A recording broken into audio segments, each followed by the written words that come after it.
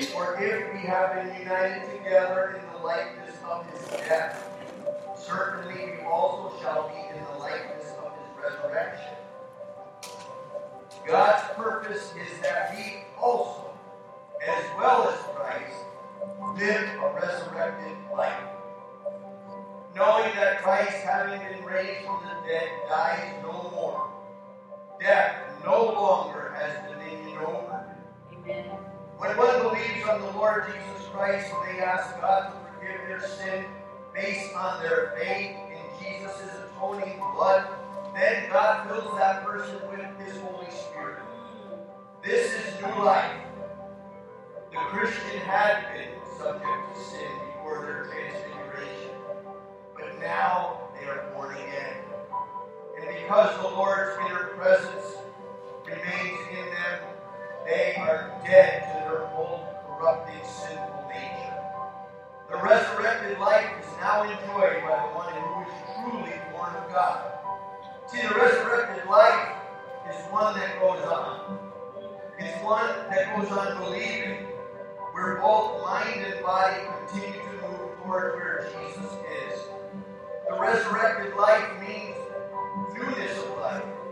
The resurrected life means I live for God because I am alive from the dead. The resurrected life means I am a slave unto God, where my fruit is holiness. And in the end, I receive everlasting life. This person is alive from the dead because they put their faith in the merits of Calvary's Lamb, not because of anything they have done themselves.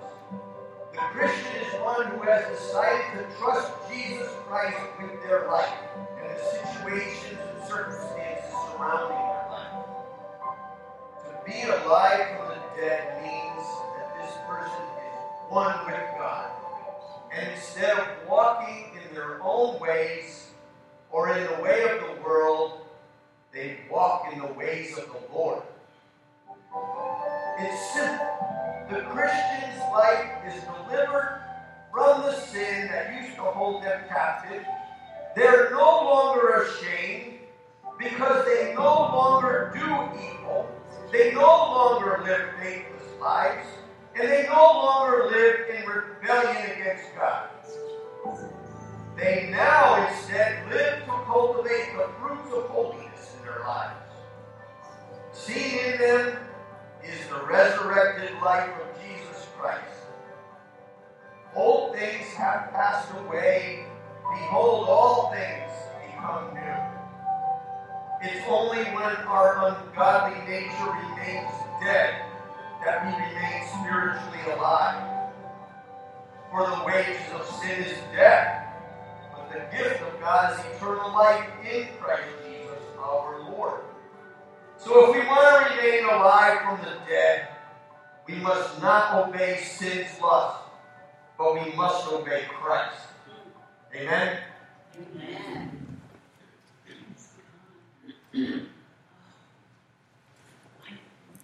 I so enjoy those. It really speaks to my soul. Tiffany and I just can't thank you enough for the job that you do. Of course, you, I think, have figured out that there isn't going to be baptism because Sherry wanted to, she's just too sick to be here.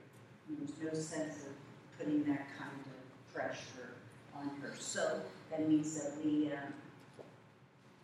with everything coming, so it'll be on May 21st. And I, sitting there, was feeling like, you know what, Tiffany? I would like you to baptize me that day. That way I'll have it all covered. I have been baptized by Grandpa about 5 times.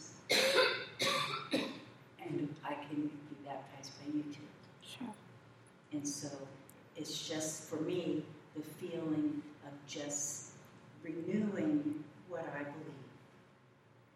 And just saying again, I want all the sins to be forgiven by Jesus, and I want to say that I'm a believer in Jesus. So it's just for me. So, and if you see the bubbles, you help me, She's old man too long.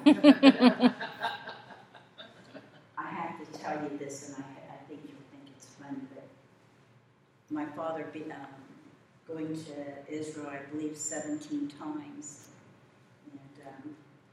And he saw about every country there was, but he had so many wonderful experiences in the Jordan River. And of course, after all those years, people get smarter and they make it the Israelites, and it's kind of cute. They made all the things better every time. First, it was pretty rugged. Then they built, some bathhouses, and you could rent a robe and all these things, and put more fabulous steps down because it was pretty difficult. And but it became a wonderful place to be baptized. But my dad tells this story about there'd be sometimes that there'd be other groups baptizing, in the same area, and sometimes one of the pastors would want. They'd see another pastor and say, "Hey, would you hold my Bible or hold my ritual while I do the dunking," and so forth. And my dad would tell the story about how this one guy wanted my dad just to, just hold his Bible instead of helping him, until one particular person wanted to be baptized. And my dad, and he said, "Oh, I think it's your turn. I'll hold your book and the ritual book, and you go ahead." And my dad was kind of like, well, sure. This particular person weighed maybe 600 or 700 pounds. Mm-hmm. So I'm only saying that to be funny, not to be irreverent here. But he was a small little guy until this sister wanted to be baptized. This little preacher was like, "I got it, buddy. Don't worry. I got this down." But then all of a sudden he was like, "Feel free to help." So that probably sounded unkind, but if you could hear my dad tell it, it was pretty funny. And then there was I think her twin sister was up on somewhere, and this pastor said, "Sister Bertha, you want me baptized today?" And my dad was going, "Please, Lord, help her." She said, "No, I've been baptized." My dad said, he said out loud, "Praise the Lord." Sometimes good enough, that's all right. But it was just comical. So that's what Tiffany's going to think of her mom. Mm-hmm. All right. Well, Pentecost is 7 weeks after Easter. And it's the 7th Sunday, and it's June the 4th. And to me, that's one of the most, without Pentecost, what would we do without the Holy Spirit? And when Jesus said, "I go away for another to come," that Holy Spirit is part of the Trinity, and his role in the life of us. I hope we'll understand what it means, that we cannot live without the Holy Spirit. And without the Holy Spirit on this earth, there is no power to keep the enemy from doing his job. And we need the Holy Spirit. And so that'll be a great day. We'll keep on talking about it. And we want to emphasize it as almost being as Easter too. So anyway, today I'm talking again about some things of Easter, because without Easter,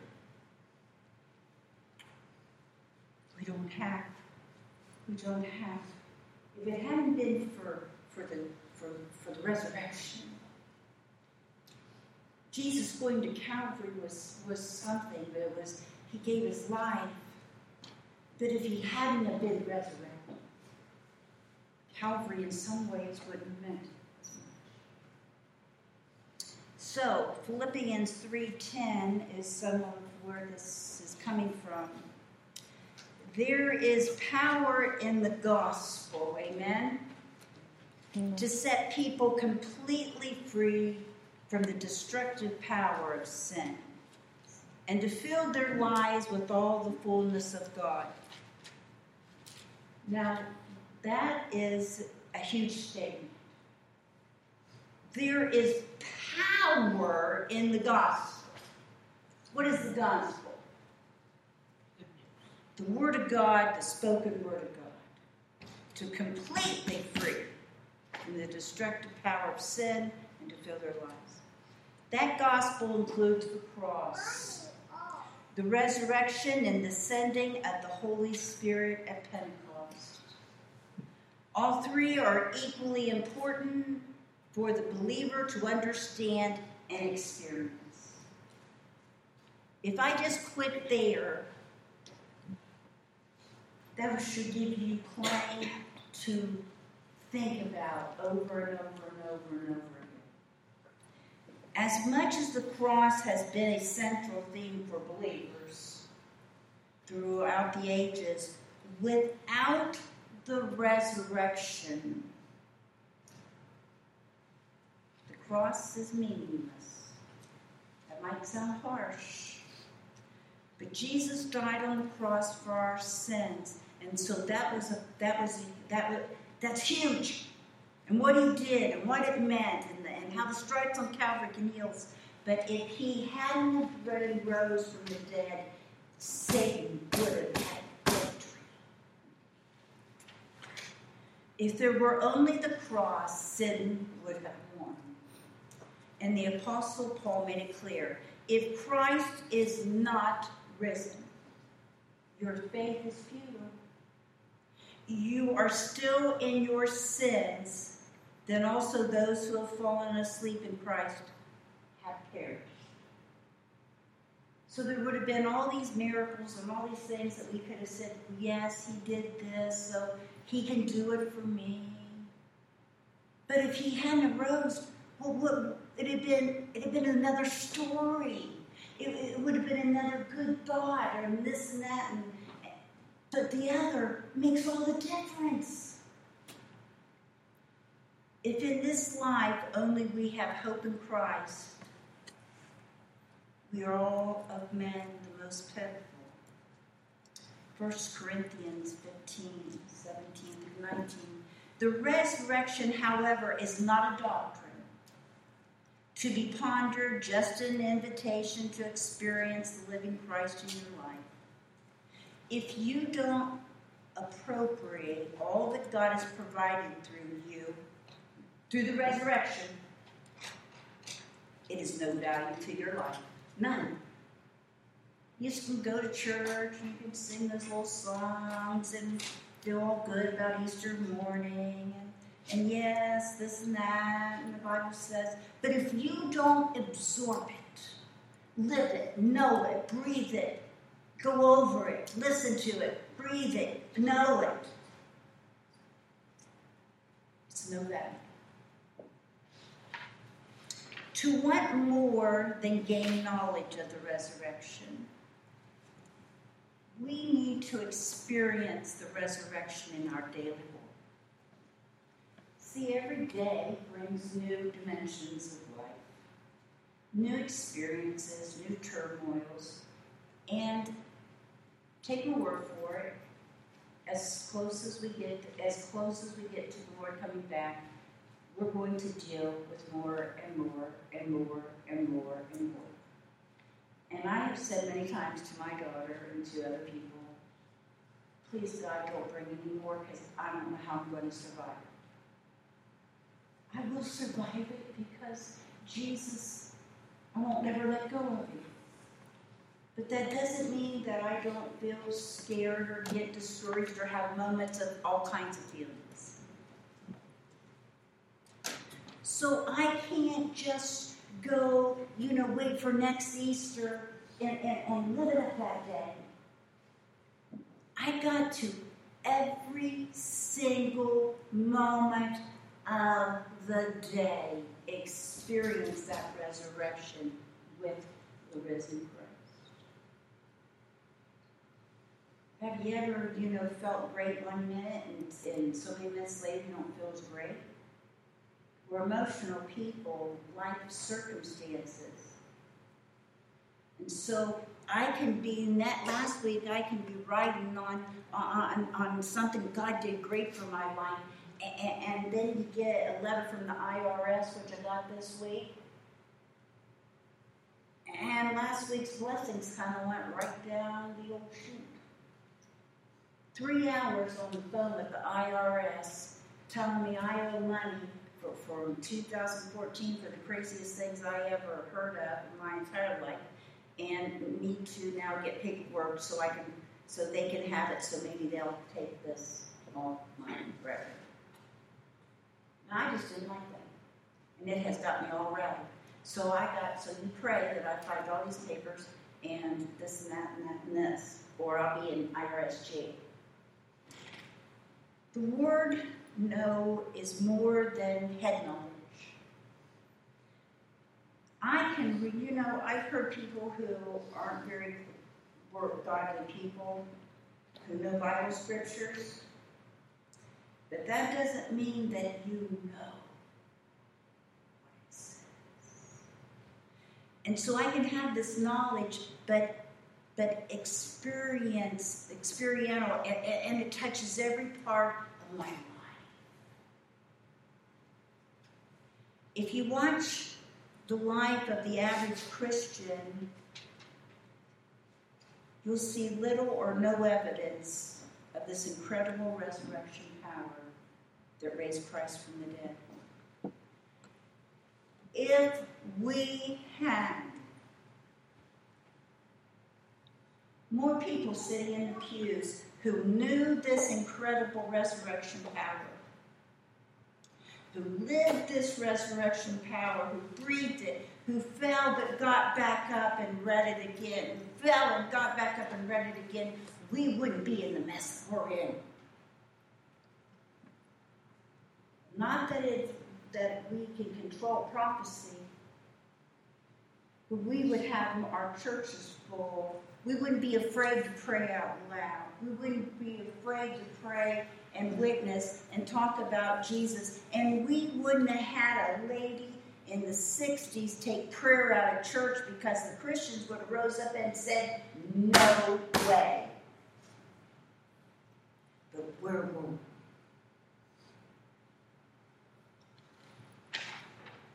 Consider the encouragement about the resurrection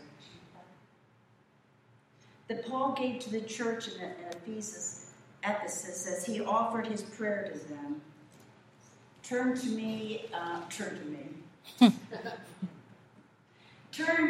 Ephesians,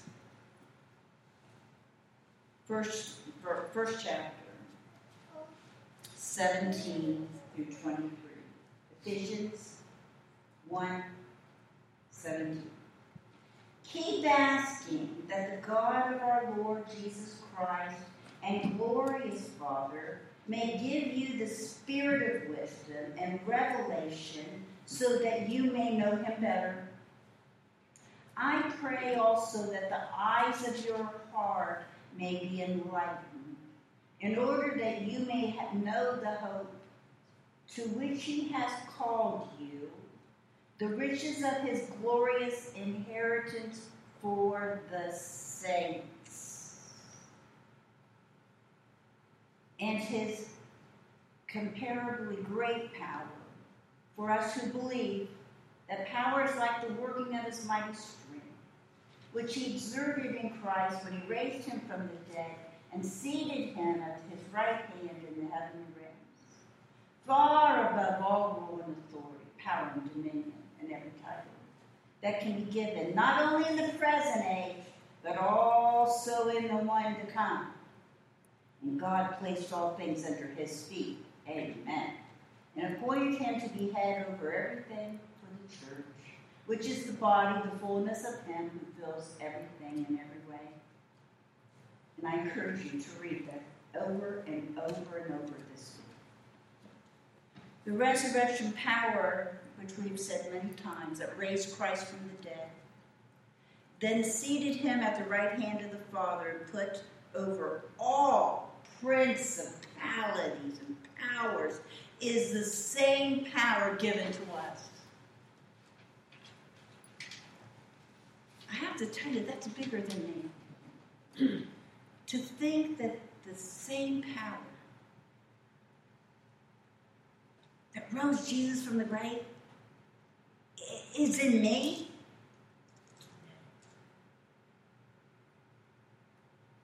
That means that fear needs to bow down. That means that all this stuff that happens, that when I get all shook up and I don't know what to do, and I get consumed with fear, I can say, fear, you have no place. My Jesus is able to keep me and will deliver me and take care of anything, even if it is the IRS.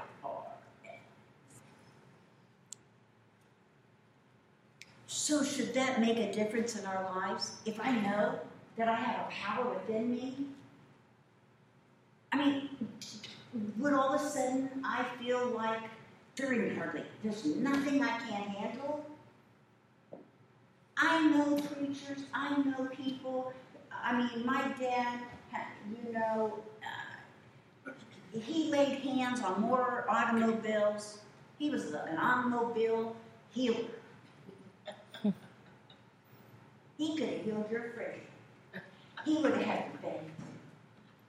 And there was many times he'd be at a meeting with some other pastors, and one would have to leave because he had someone at the hospital that was sick, surgery, and he said, I gotta go. And they'd go out, and the car wouldn't start. And my dad would go out there and lay hands on that car in the name of Jesus, this servant of yours has got to get to the hospital, and I'm expecting the car to start. And he'd say, get in, start it again. And they would go right up. Because my dad believed in that power of the resurrection. And I didn't heal my guinea pig when I gave it an afternoon sitting outside and it rained and he got pneumonia in the 4th grade. But he gave his best prayer. Maybe it was just God's will. I'm kidding about all that. But anyway. But I guess that guinea pig didn't have any souls to save to go to the hospital that day in his little car. So should we be afraid of spiritual warfare? Is there anything we cannot overcome if we're walking with Christ? Now, I got to take that vitamin shot pill every day on that. There's times that I got that so absorbed in my system that I'm telling you, I'm just like, bring it on, bad devils. I am not escaping. Then one comes over and asks me if I can come out and play, and I shut the door and I'm shaking inside. So I have to build myself up with that. I have to walk it. I have to talk it out loud. There's nothing that can, in the name of Jesus, I rebuke this, and his power is over my own and over our lives. And so I got to continually absorb it. So listen carefully. The battle is won. Don't believe Satan's lies that we have to do battle with him. Simply tell him, excuse me, sorry to bother you. You've already been defeated. When you become a Christian, you're set in a wholly different dimension in which you can see what others can't.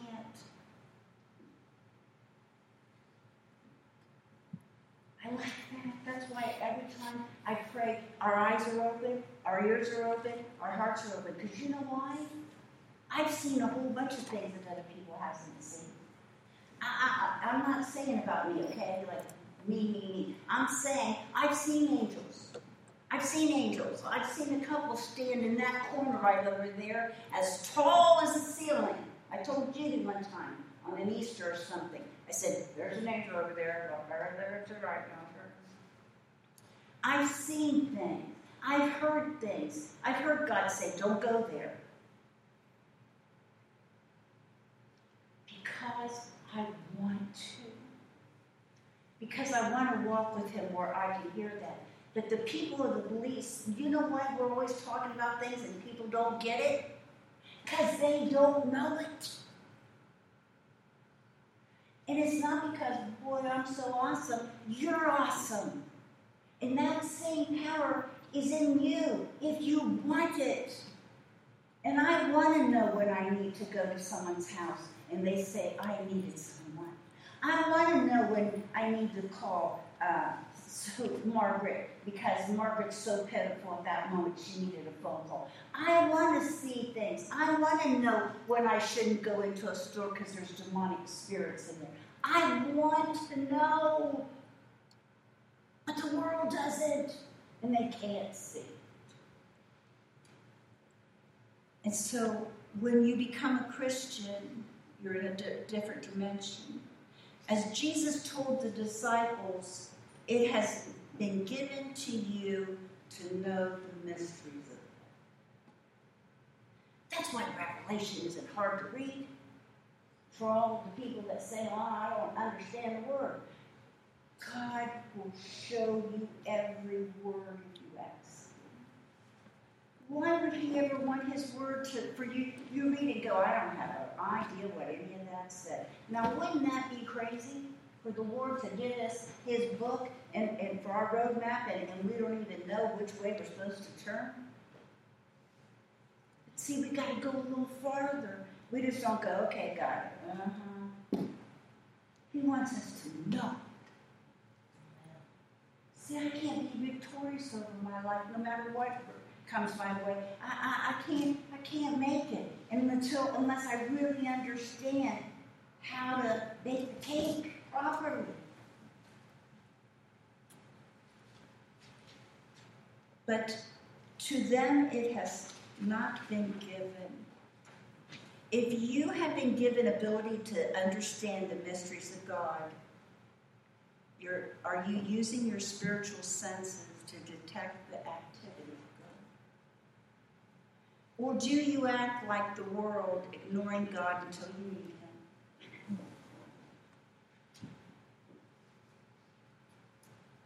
It's amazing how people need God at the critical times that don't need him at all. And so, ignoring God until you need him to bail you out of a crisis. You need to know that God is doing and then make whatever adjustments is needed to participate in his redemptive activity. See, sometimes I'm not doing things quite right. And God's got to fix it. Sometimes he didn't like my attitude. Sometimes he didn't like how I'm addressing things. Or sometimes he's helping me not feel so sad or negative or troubled. And he's got to work with me. But I know that, and I'm aware that not everything I do and think is godly. And sometimes it's not because I'm bad, but because I'm human and it gets overwhelming. And so God's always kind of washing me, giving me those spit shines that our mothers used to give us. And saying, yeah, it's okay, and dusting us off, and God sings like my dad would sing, I'm just trying to help you. And he says, why don't you do it that way? And so we need to know what God is doing and then make those adjustments. As a Christian, you're to be a witness for Christ. A visible demonstration of every truth God has said. It has meant the world to me before. Matter of fact, it's been long.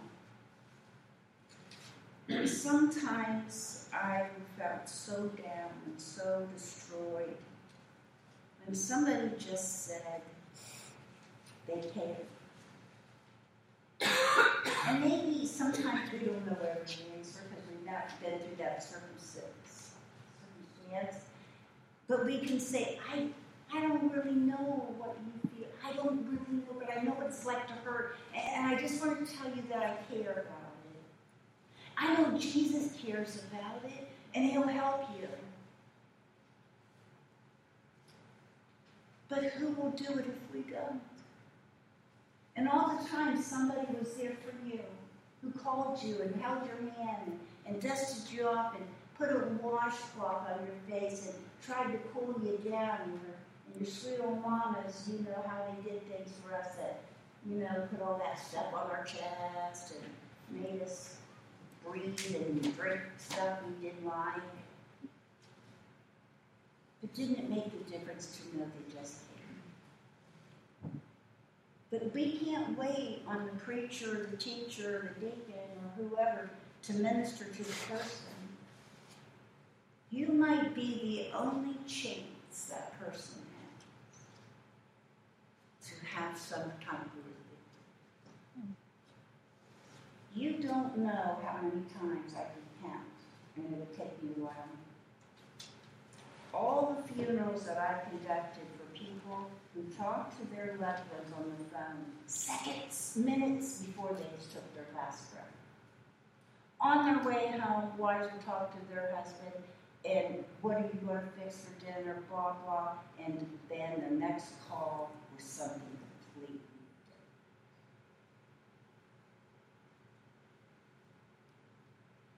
different. And what we give to each other is what we say could be what makes the person make.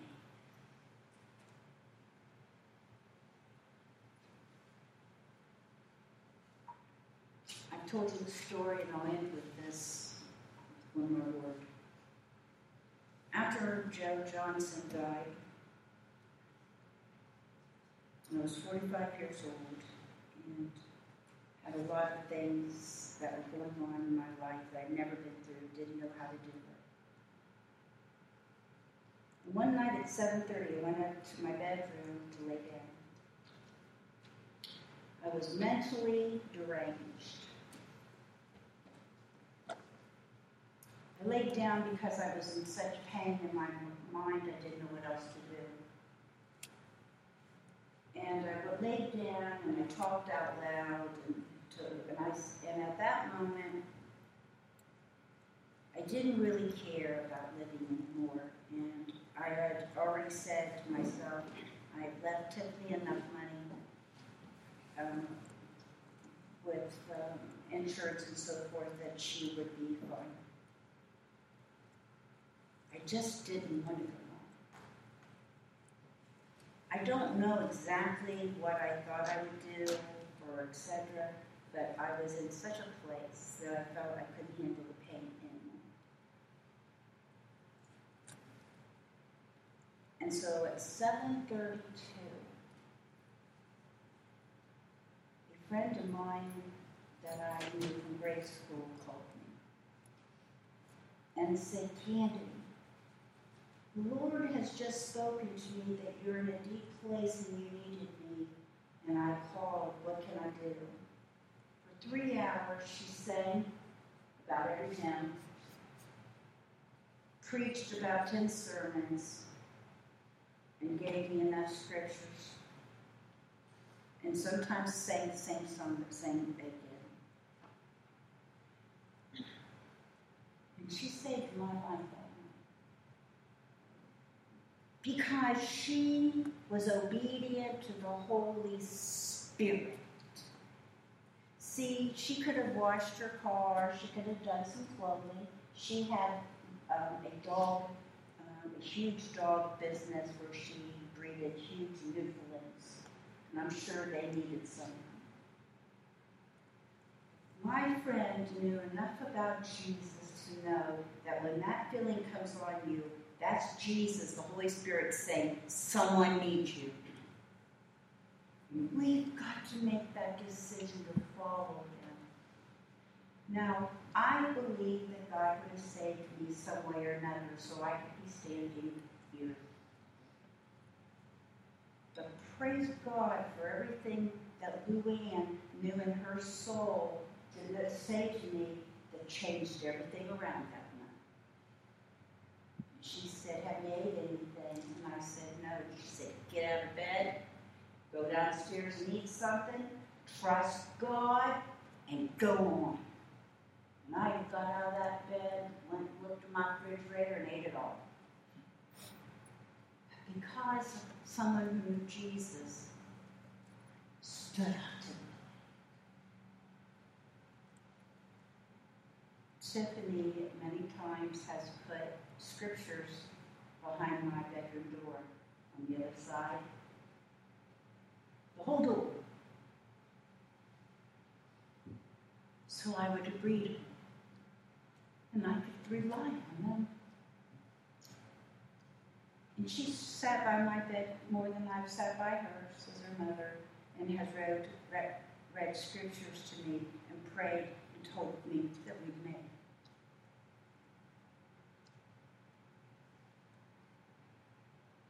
I praise God for the person who cared enough to write about 50 scriptures down on these note cards. So every time I opened my door, the Word of God was there. And there is someone in your life that is waiting for you to show them the resurrection power. And if you know Jesus as your personal Savior, and you made that call that day and said, I take you as my personal Savior, and I believe in the cross and your resurrection. What are we doing? We've got to tell the world about this. And so you're to be a witness. And let me tell you this. You can tell me that you're scared and you're afraid and you don't know enough about the Bible.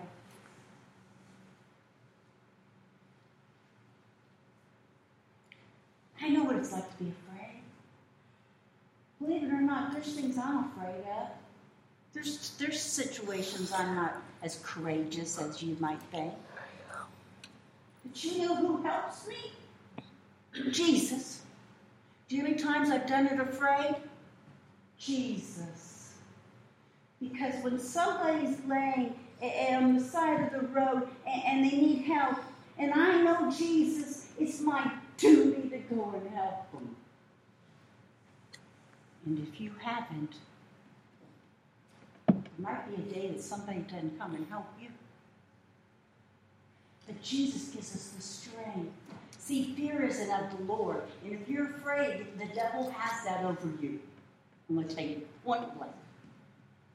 You've allowed him to have dominion over your fears. And in the name of Jesus, you think that's his plan for you to be afraid? No. You might be afraid of the boogeyman or a bear that's going to eat you. All right. But he didn't want you to be afraid to spread the word and to be an example. So you know what you do? You start out afraid. And you say, Lord, this is going to not be very good. And I don't know how to do it. But give me the strength to do it anyway. And God will give you the strength to live the resurrection power and to overcome and to grow and to become a giant for Jesus. I promise you. So when you're afraid, do it anyway, George said. Right? All right. Time to close. I spanked you because I love you and because Jesus wants you to know the truth. And so you've got to be this. So, in closing, but the religious culture in which we live encourages us to practice religious activity. As a result, we misunderstand our relationship with God and miss out on experiencing his power. The enemy doesn't want you to know the power. He wants us to think that we're defeated and that the problem is bigger than us. But if he can bring the Capertons a refrigerator, he's going to help me find all this stupid paperwork I got to find for the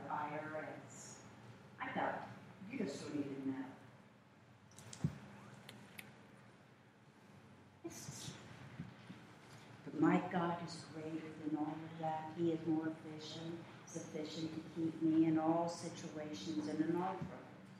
And He will see me through. Won't He? Amen.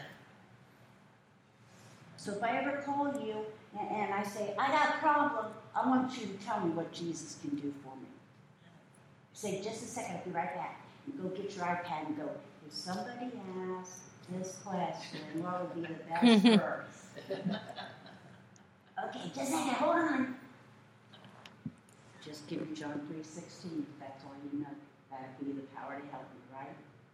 So praise God for the resurrection. We're going to keep on talking about the things that come after the resurrection and how Jesus was there 40 days. And how He fixed a great breakfast for His disciples that would go out and tell the rest of the world so we would know. You talk about 12 who didn't know what they were doing.